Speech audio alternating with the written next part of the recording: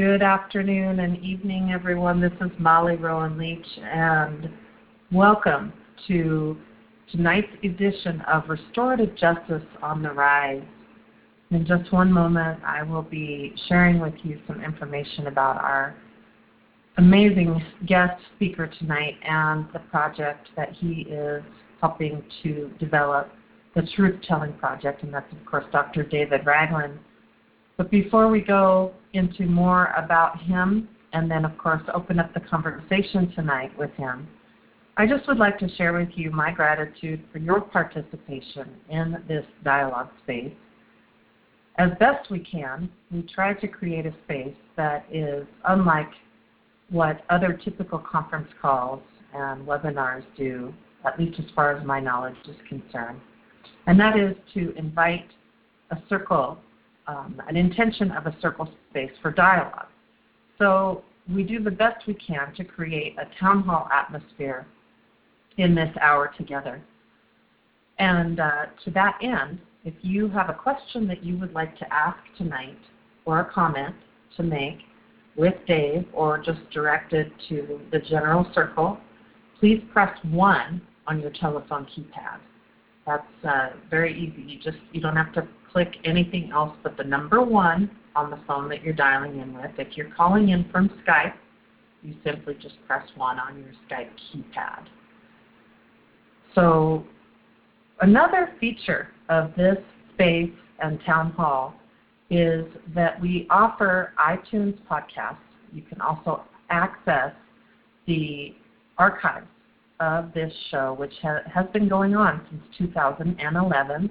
We feature over 130 archives of dialogues with people like Dave, Michelle Alexander, Brian Stevenson, Dominic Barter of Restorative Circles, Dr. Johan Galtung, who is based out of Spain and known for his transformational peace-building work. And you can find all of those Creative Commons archives based at the website, which is restorativejusticeontherise.org. That's Restorative Justice on the Rise, all one word, .org. It's very important to us that we create an easily accessible platform and one that is either free or very low cost. At some times, people dial into this space and have shared with me that they've incurred long-distance fees. And I wish there was something I could do to create this being a fully free environment in that way. But for the most part, of course, our intention is Creative Commons open source and a community platform for truth-telling, for dialogue around justice and systems transformation. So again, such a warm welcome to all of you tonight who are here with us from North America and Canada, and to any of you who are staying up late to join us in other regions of the world, welcome. So tonight's guest is Dr. David Ragland, and I just would like to say, before I read a bit from his bio, that I was deeply inspired by his co-founding of the Truth Telling Project, and I believe in response to the violence in Ferguson and the inequity, and everybody, of course, around the world knows the story there of the injustice and of the life lost in Michael Brown, and of course the other situations and losses and deep, deep tragedies that have occurred in the United States around our denial of racism and the ways that we need to rethink, as Dr. David says so beautifully in one of the videos on the website for the Truth Telling Project, rethink justice. We need to rethink it. So when I speak with many people from across the justice conversation, even police who are trying to help reform and redo and rethink, I hear a deep need for conversation and dialogue that is honest and that goes to a level of depth. And so that is why, among many other things, I think that this project is so important. The Truth Telling Project is focused on developing a truth and reconciliation process to address structural violence and racism for Ferguson and beyond. And Dr. David Ragland himself, he grew up in North St. Louis, which is a few miles from Ferguson, Missouri. He's the co-founder, again, for the Truth Telling Project in St. Louis, Missouri, and an assistant professor of peace and conflict studies. He also serves on the board of the Peace and Justice Studies Association. And additionally, he is the United Nations representative for the International Peace Research Association. Over the past 13 years, Dr. Ragland has taught at Bucknell, Vassar College, Hofstra University, University of Toledo, Eastern Michigan University, Teachers College, Columbia University, Southern Illinois University, and Washington University in St. Louis. And his research focuses on restorative justice, school and social violence, the school-to-prison pipeline, peace education, philosophy of education, and so many other important topics. And without further ado, I just want to welcome you to this conversation. I'm going to call you Dave tonight, unless you'd like me to call you Dr. Ragland. No, that's fine. Such a heartful welcome to you, and thank you so much for all the work that you're doing. Welcome.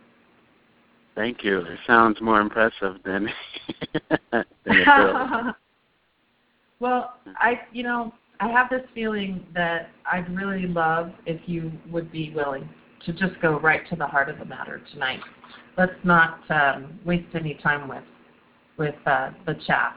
That is, I want to, before I ask you about how you got into this work in your path, I just want to start out with something that I found to be so profound in watching some of the videos on the Truth Telling Project's website. And there's one of you speaking to I don't even know how to say it, just speaking to Ferguson.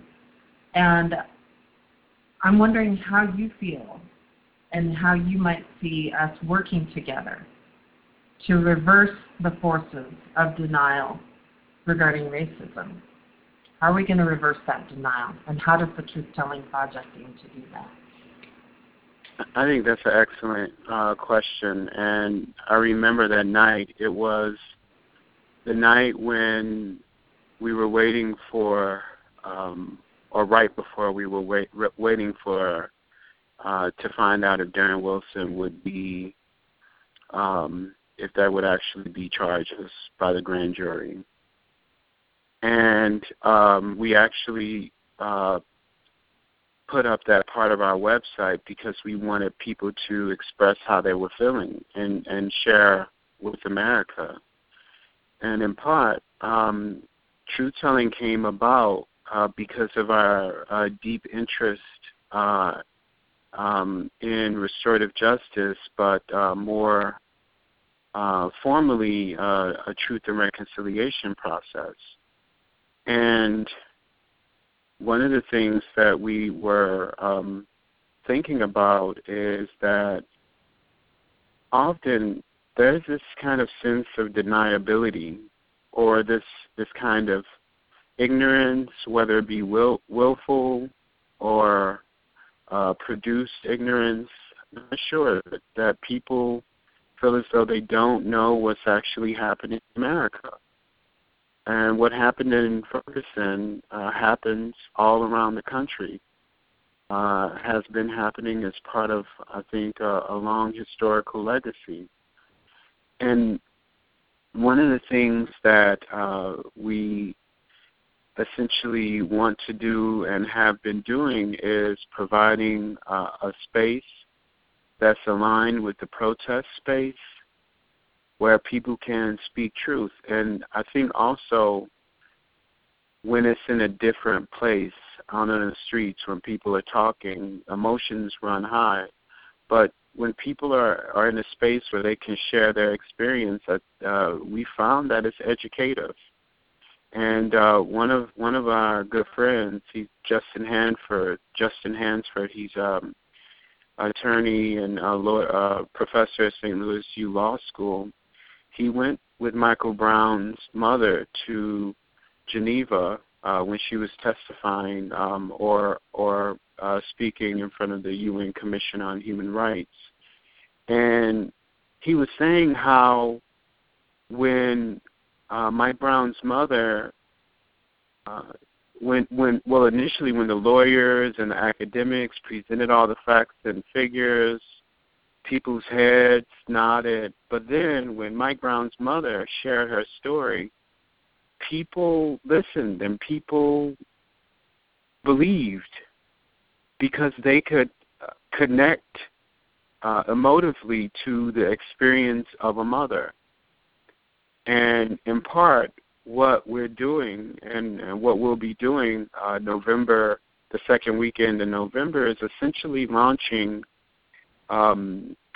what will be a truth commission in Ferguson, where people will be sharing their experiences, and it'll be piped out nationwide via live stream, via a number of other mediums, so America can see. And we're sending out people who are organizing these events so that we can commit to working toward addressing some of these issues. But while we're committed to truth and reconciliation, we also understand that truth is a step that we cannot skip. And so often it's more comfortable for us to go directly to forgiving.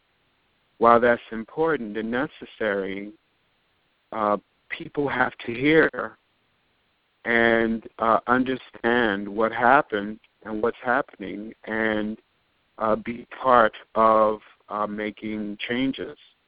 And so we've committed to a long-term project toward truth and reconciliation. And we've went out and talked with Green's Reconciliation Commission. We've made a close study of truth and reconciliation and talked to various people from various commissions all over the world, so that we can learn and develop something that works specifically for our community, but that has implications nationwide, because we know what happens in Ferguson from the news happens all across America. But I remember. Oh, go ahead. I'm sorry. No, please, don't let me interrupt you. No, I actually forgot what I was going to say after that. Well, pardon me for that. No.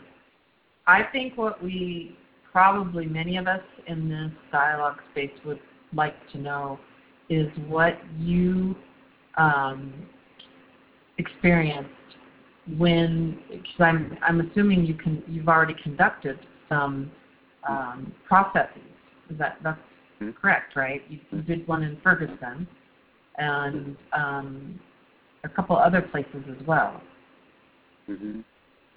And what I'd like to hear from you, if you'd be willing, is how those processes worked, and perhaps some insights that were gained, what worked for people, what seemed to take it to the next needed level, whereas, business as usual obviously is not working. I think one of the things that we learned is that nothing can be imposed on communities. And I think this is something that, as an academic, as an activist, but as a person from St. Louis and from a community that people come in and study and do projects and leave, and that it has to be from the community. It has to be bought into by the community. Otherwise, it won't work. But also, I think part of what we've been working on is trying to educate our community about truth and reconciliation.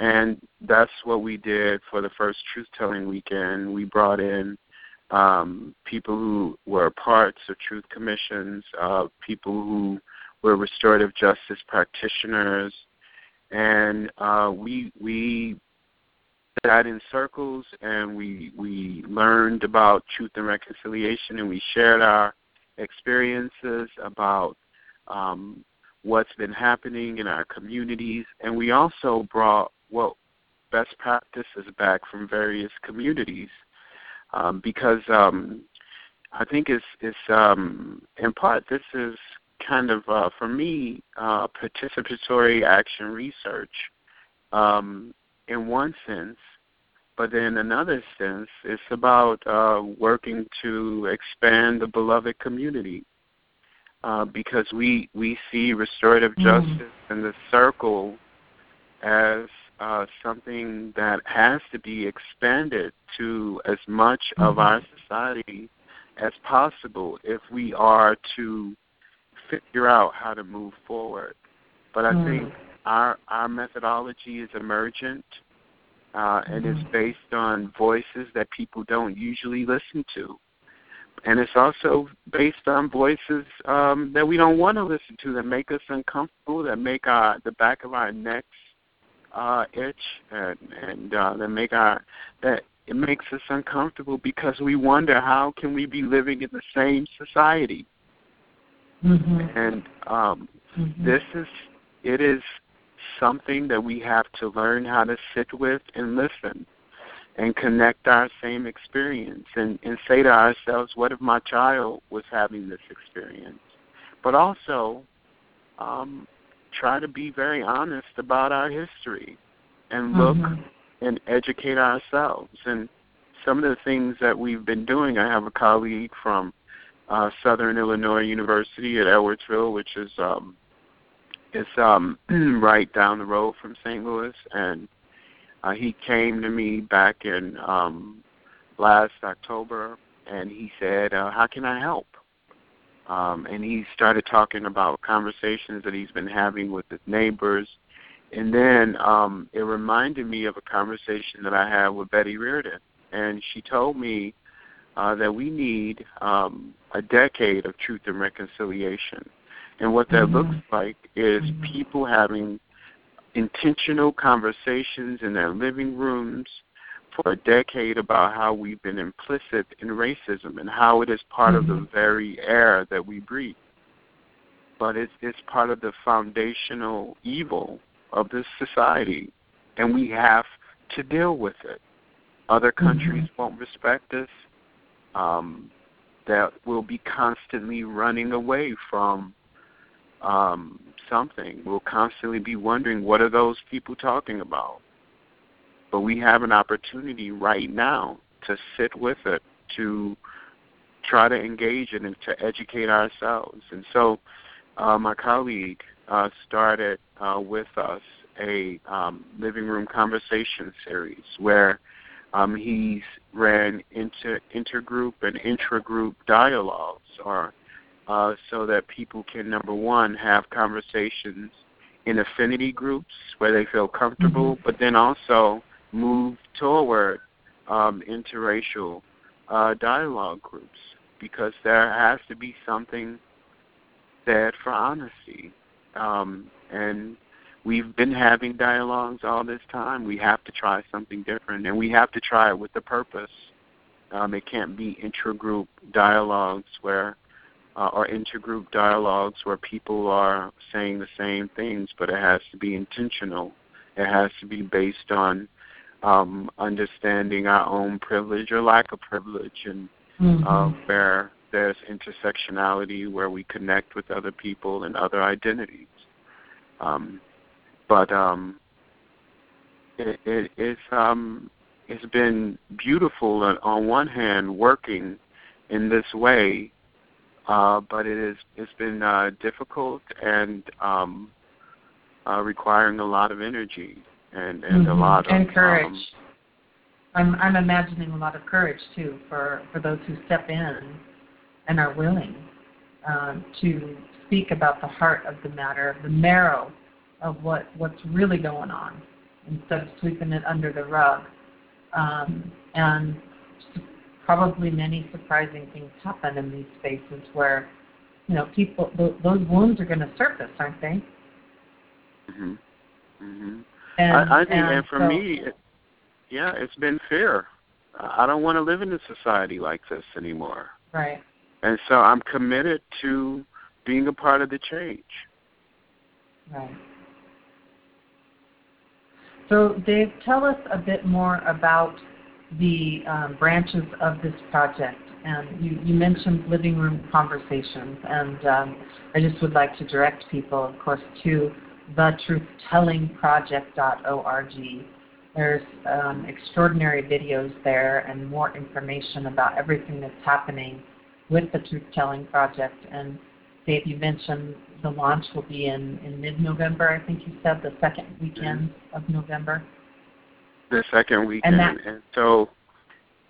And so when we start, it'll essentially be the first of many hearings, and you'll see some faces that you've seen before and heard from before, and what the hearings essentially look like is people testifying and sharing their experiences. And one of the ways that people can hook into that is by considering hosting an event in their own living room or their community and getting in touch with us through our website. And we're actually in the process of launching a brand new website, which is going to specifically focus on the hearings, and that'll be almost within a week or two. You'll see that. And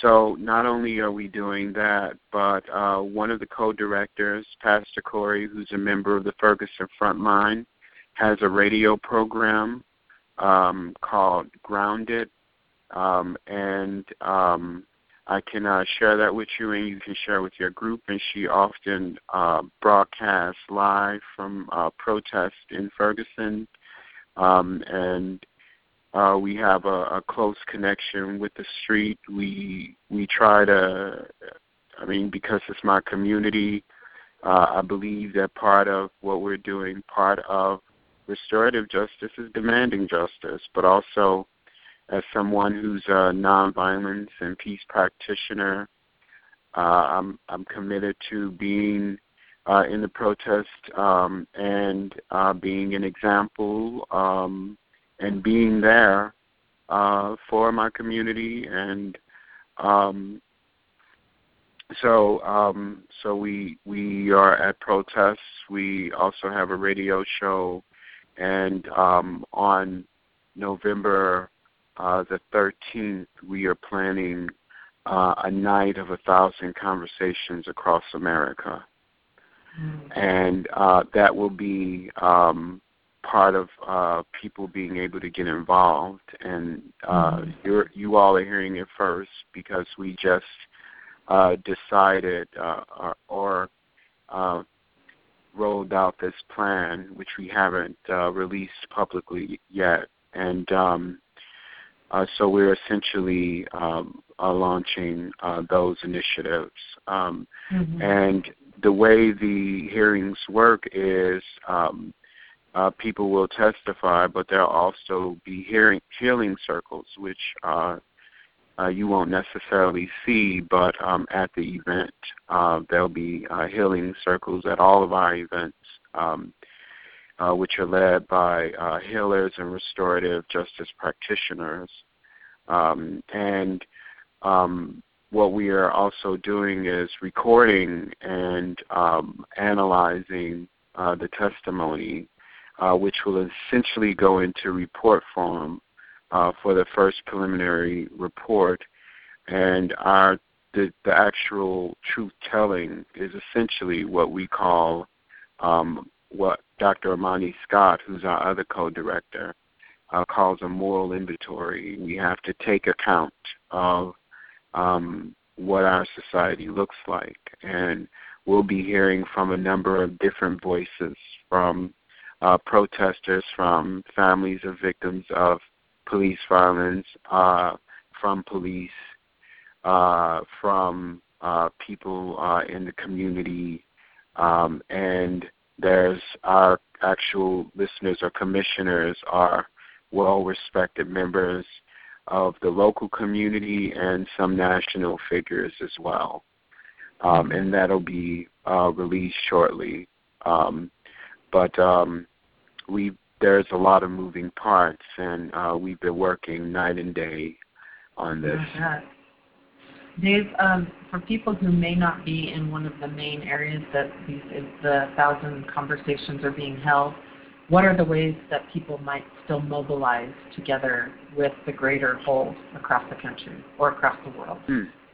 That's a really good question. And one of the ways that people can actually mobilize or be a part of us is through our website to leave their information. But also, they can host one of the conversations in their own home or community.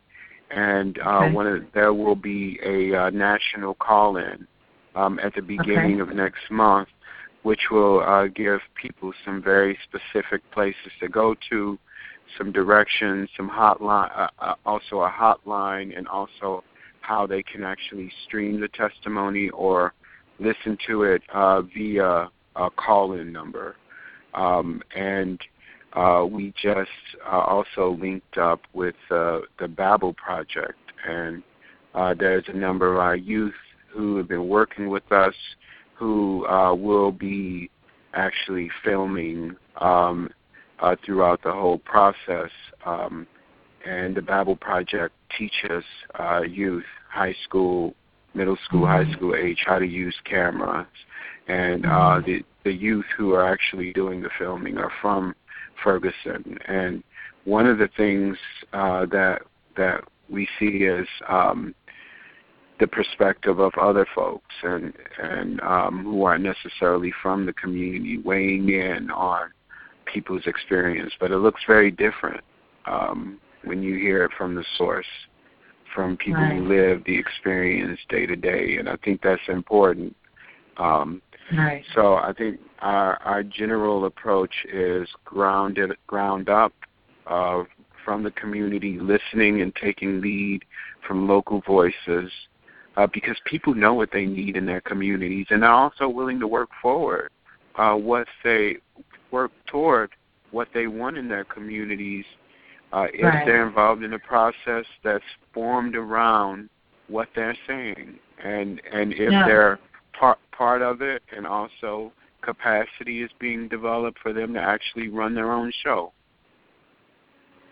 You touch on something I think hugely important that also you have posted Angela Davis speaking in Ferguson, and one of the things she concludes with in that really powerful talk that is on the Truth Telling Project website, the video section, which has a robust array of responses and people's heartfelt views and feelings about the violence, police violence, and community violence happening in this country. I really encourage you to check it out. It's again at the truthtellingproject.org. And if you're just joining us, we're right in the middle of a conversation with Dr. David Ragland, who is the co-founder of the Truth Telling Project. And he's been talking quite a bit about this upcoming launch of 1,000 conversations. So if you would like to stay in touch with Dr. Ragland and team, make sure you go to the truthtellingproject.org. And you can also be sure to receive updates from Restorative Justice on the Rise about that launch. If you're not already on our mailing list, you can do that at restorativejusticeontherise.org.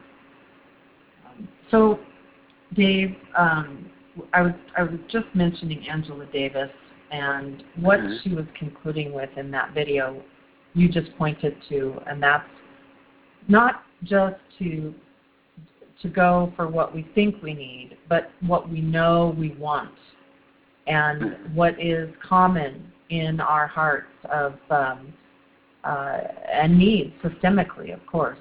And I wonder if you could back up what she said there with what you see that being. What do we need?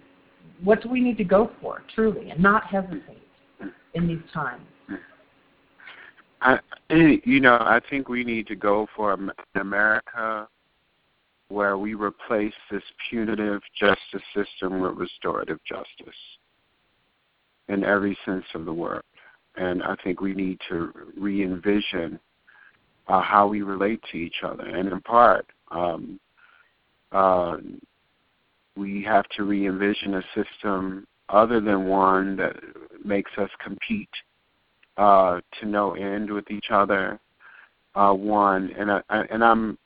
believe that capitalism is a system of winners and losers, and that makes it morally acceptable for people who are less desirable in our society to be losers. And so I think we have to re-envision a society. I firmly believe in a society without prisons. I firmly believe in a real democratic society where people police their own communities, or not necessarily police their own communities, but their communities are actual communities where people know each other and speak with each other. But I think part of this has to come out of a process where people are actually envisioning what they want their community looks like, and looks different from community to community. Mm-hmm. And so a number of places have told us, well, we'd like to do truth telling in our own community. And what we've come back to them saying is, gather respected people in your community together and have a process where you can include as many people, many voices as possible, and see what people want as a process. It has to be local processes and inspired by communities. But at the same time, at the first truth-telling weekend, we structured the weekend as beginning with general what is truth and reconciliation, and then from truth-telling to transformation. And on the last day, people envisioned what they want their communities to look like. And part of that is what I learned as someone committed to peace education and peace and conflict and restorative justice. The work that Elise Boulding did on imaging, and also that Betty Reardon did on preferred futures. And we have to be able to develop a capacity to imagine beyond our violent system. And that has to be taught. And it can be learned, but it has to be something that we throw ourselves into. And we have to decide that we don't want a violent society anymore. And that's why that's the title of the Angela Davis event was called Violence, Uncovering Violence in America, or Truth-Telling to Uncover Violence in America.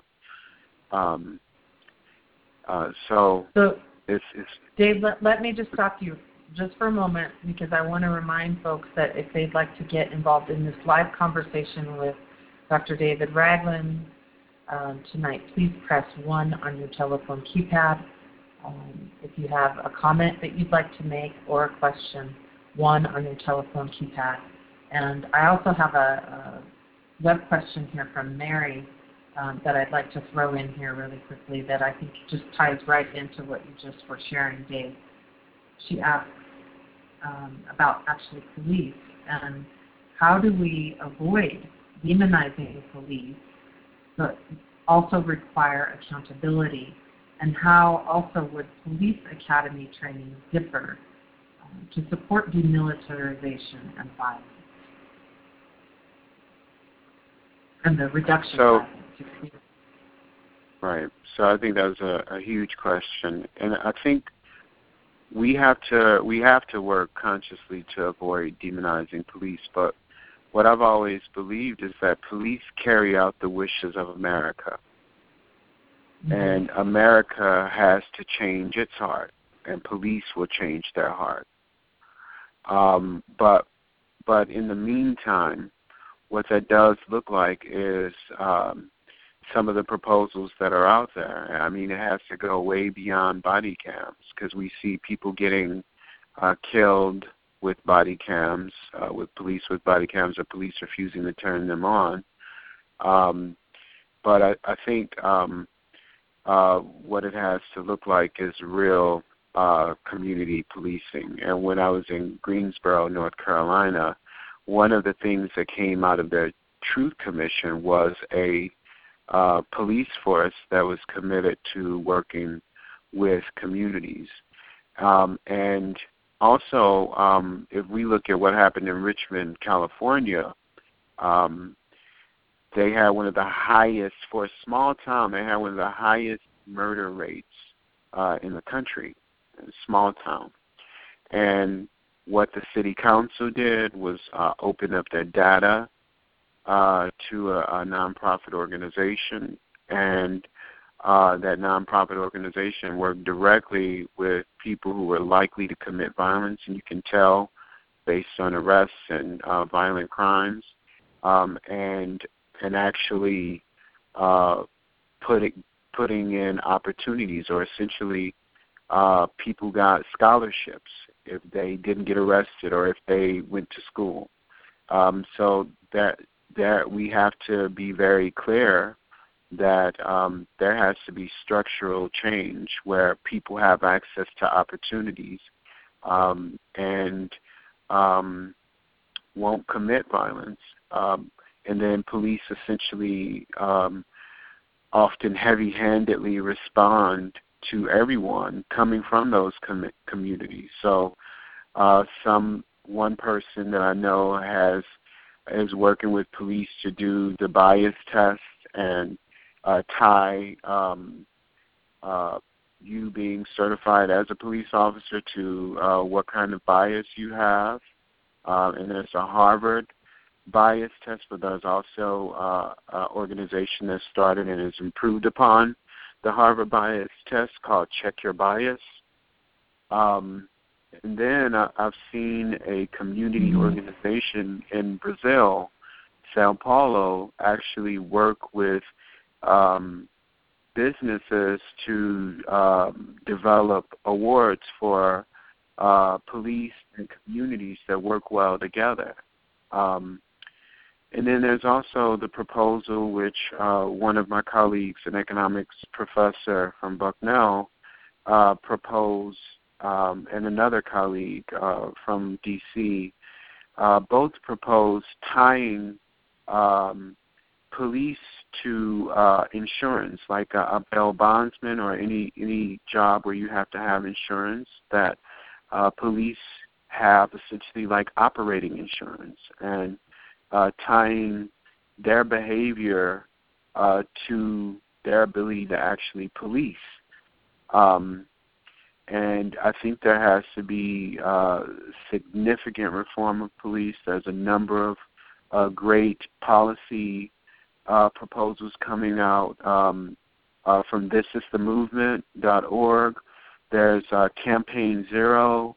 If you go to joincampaign0.org, you can see and actually see how people are actually proposing ideas for policy in their website, and this seems to be a comprehensive approach to dealing with police violence. But we have to, and what we're doing is the other part, which is connecting our experience to the hearts and minds of Americans. And that's when I think we'll change. And that's something we haven't been able to do in civil rights. We're headed in that direction, but we have to push, and we have to realize this is a worthy and just cause. Mm-hmm.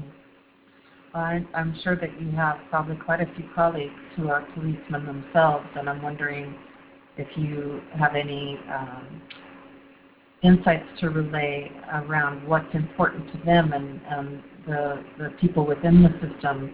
How are they seeing it changing? What are the most important steps we need to take now, besides the very important work that the Truth-Telling Project and the conversations provide, where we go to that truth and we quit the denial.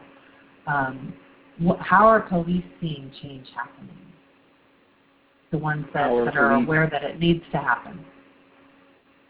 Well, so there's one police officer that I met who was really pushing the notion of peace officers in every sense of the word, and moving back to hiring police who have good relationships with communities. And I think one of the most important things is I think police should actually live in the communities they police.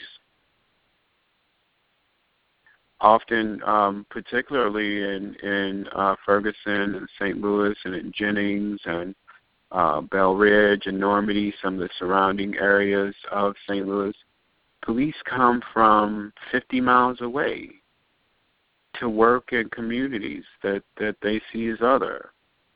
And we have a great deal that we need to do in terms of educating for peace and pushing for education for peace in our schools, so that people who are graduating from schools have some kind of connection and sense of respect for the dignity of other folk.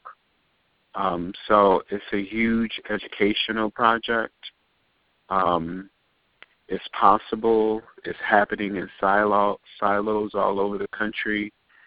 We see people adopting restorative justice practices, actually police adopting it. We see courts adopting it.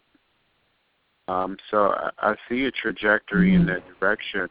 And I see us, I think that if we keep in the same direction over the next few years, we'll have a critical mass. And we'll be able to transform this society. So I'm very hopeful about that. Yeah, me too.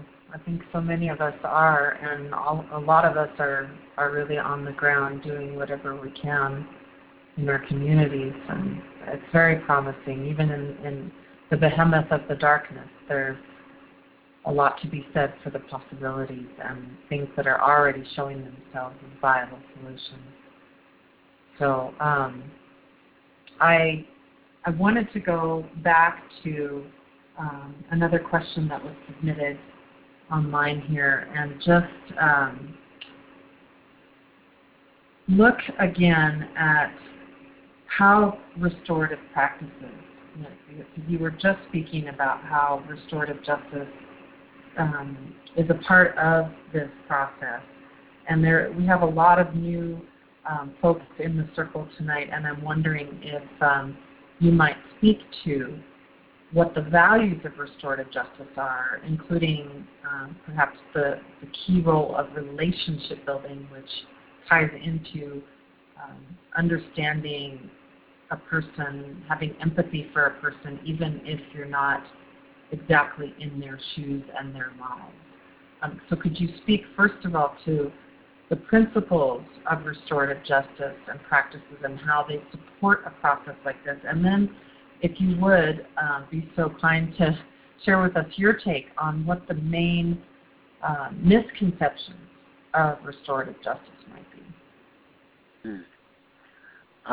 So for me, I think that definitely you mentioned some of it, that some of the core principles of restorative justice is relationships, relationships with people among all things,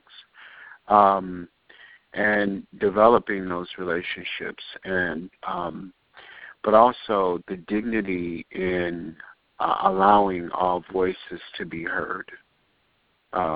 When we listen to other people and people's voices are thoroughly listened to, then we show respect of that person's dignity. And I think that, restorative justice is transformative because to be in connection and relationship with someone who, and I remember one circle that I was in with a colleague at a school in New York, and it was essentially about some students who were misunderstanding and hearing stuff from other people, and we asked them, if they wanted to come to the circle, and they agreed to come to the circle. And at first, they wouldn't even look at each other, but when they heard each other speak and actually explain what was happening, which goes to how restorative justice has the possibility to get to the root causes of conflict, they were able to listen to each other more and agree to if there was a future rumors going around that they would actually come to each other.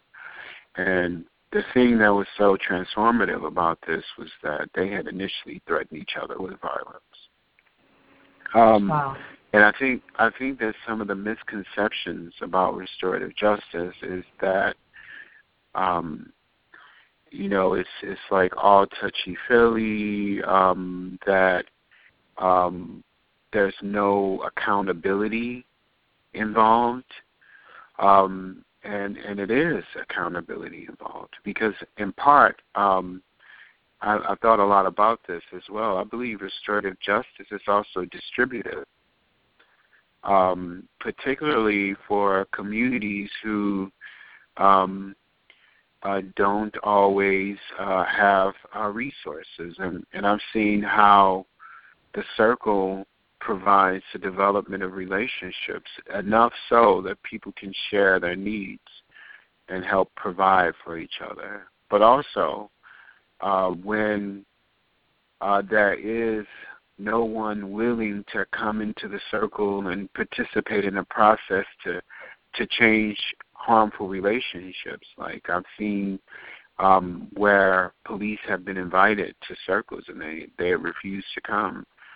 The circle, the relationships developed were healing in that there was love and there was a solidarity in the circle and the community that provided support for folks. So I think it's and I know it's a transformative process that can be many things.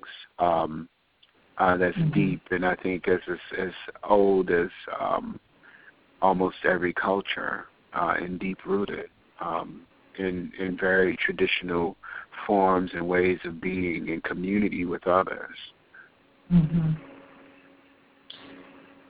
Thank you so much, Dave. I have a question that's burning, and it relates to my own experience, actually, which I know many others must be feeling because no experience is an island in and of itself. I was at the National Association for Communities and Restorative Justice Conference, which was an extraordinary event in Florida in June this past year, and Dr. Cornel West, Brother Cornel, was there to speak, and it was the first time that I had attended a large-scale event of that sort where there was equanimity of representation across people of color, and it was both very fulfilling for me, and it also made me wonder about how, as a woman of white privilege, of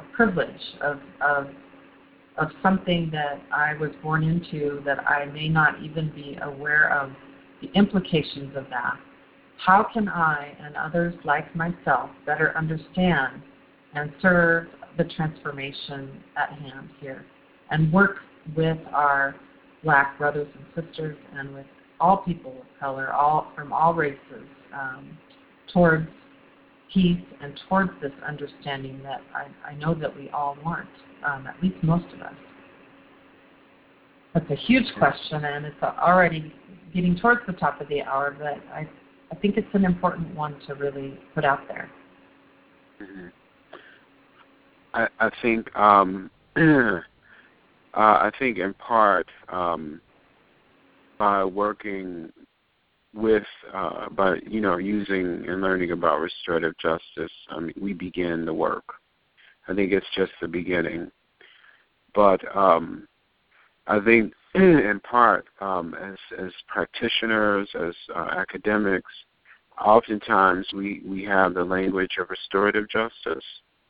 But many times communities have been using the circle process, have been using it and not naming it that. And so part of it has to be when encountering communities, respecting and listening and learning from what's already happening. And I would say taking guidance from communities, letting people who are not,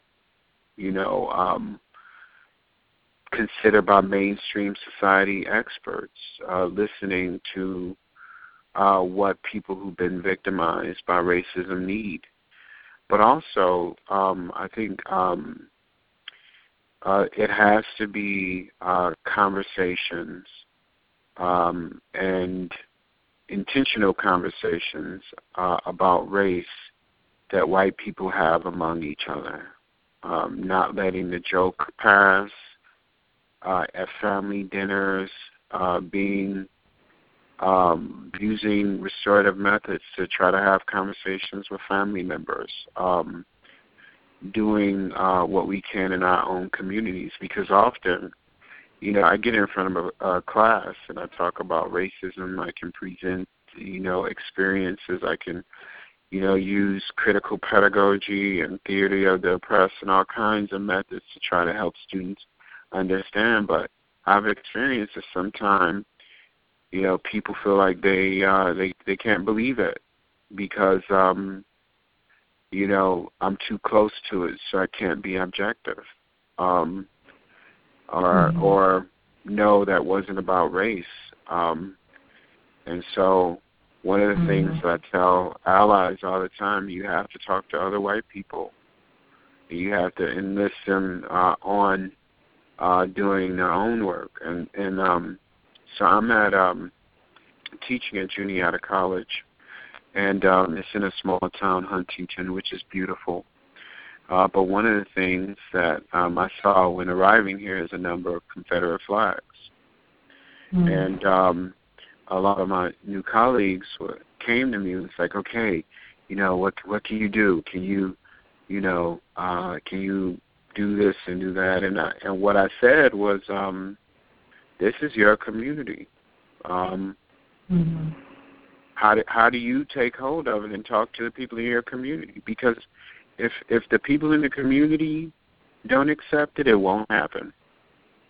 And so what one of my colleagues did is to start a chapter of an anti-racist organization where they're educating themselves, and I'm definitely a part of it.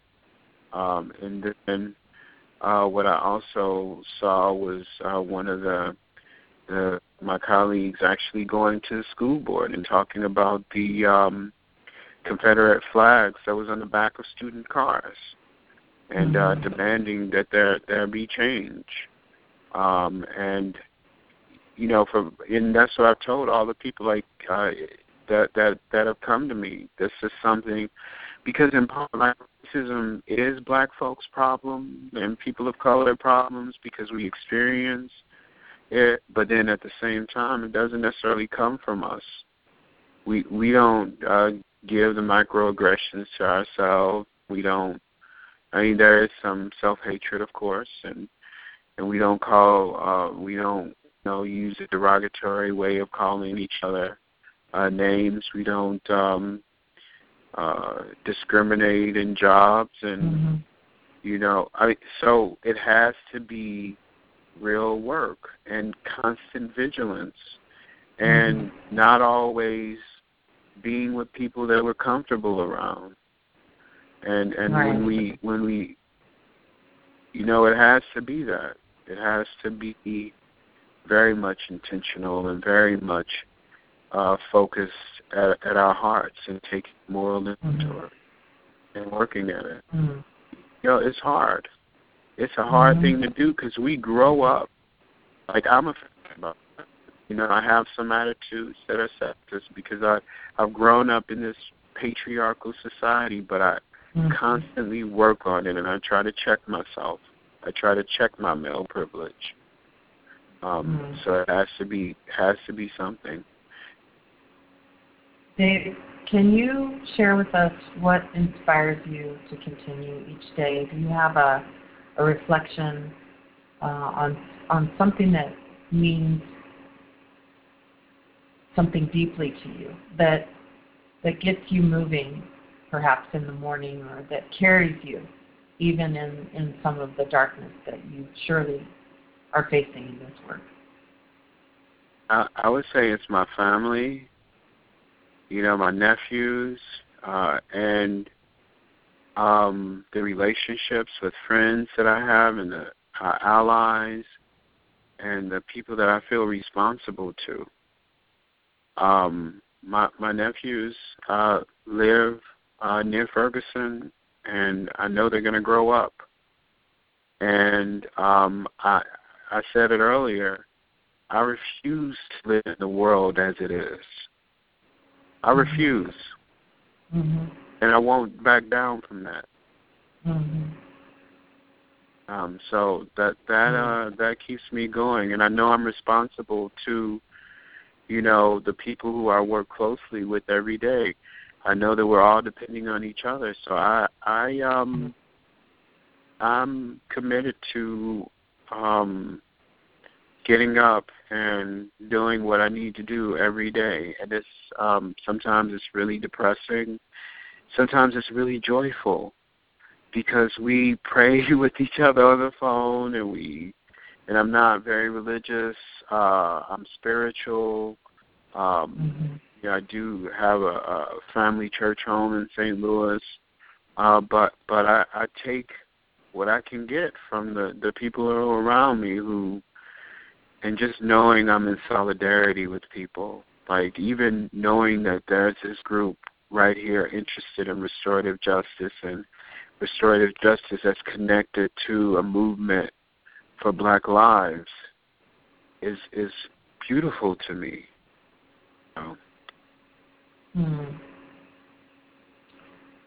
It's been an extraordinary honor to have you with us tonight, Dave. Of course, we've been fortunate to have Dr. David Ragland here with us tonight on Restorative Justice on the Rise. And I just want to thank you with all of my heart for everything that you're doing and all of your colleagues are doing. And again, invite the circle here, whether you're listening live right now and participating live or on the podcast, be sure to check out thetruhtellingproject.org and look out for more information coming soon for the launch of 1,000 Conversations, which will be coming all over the United States. There'll be groups forming, and that's in mid-November. So just once again, thank you so much, Dave, for your time tonight. Thank you. It's been an honor for me as well. Thank you so much, and we'll be hearing from you again soon and circulating information about 1,000 Conversations. And just a reminder, if you'd like to learn more about restorative justice, there is a national clickable map that was underwritten by private foundations and also by the co-sponsorship of the Peace Alliance, which is an extraordinary organization mobilizing action teams and doing advocacy for peace-building issues across our country and beyond. More information can be found about the Peace Alliance at peacealliance.org. We also have a national conference coming up in Washington, D.C. That's the weekend of October 16th through the 20th. One of the topics of conversation will be humanizing justice systems. Once again, please check out restorativejusticeontherise.org. Look for this podcast, pass it on, keep conversing, keep building and reweaving. Thank you again so much for your participation in this series. Join us next week as we talk with Dr. Jared Seid. He is the founder of the Center for Counsel, which is envisioning a world in which every voice is heard, no one is invisible, and all have the opportunity to connect to community. And again, thank you to Dr. David Ragland of the Truth Telling Project. Good night, everyone. Thank you for being a part of the circle.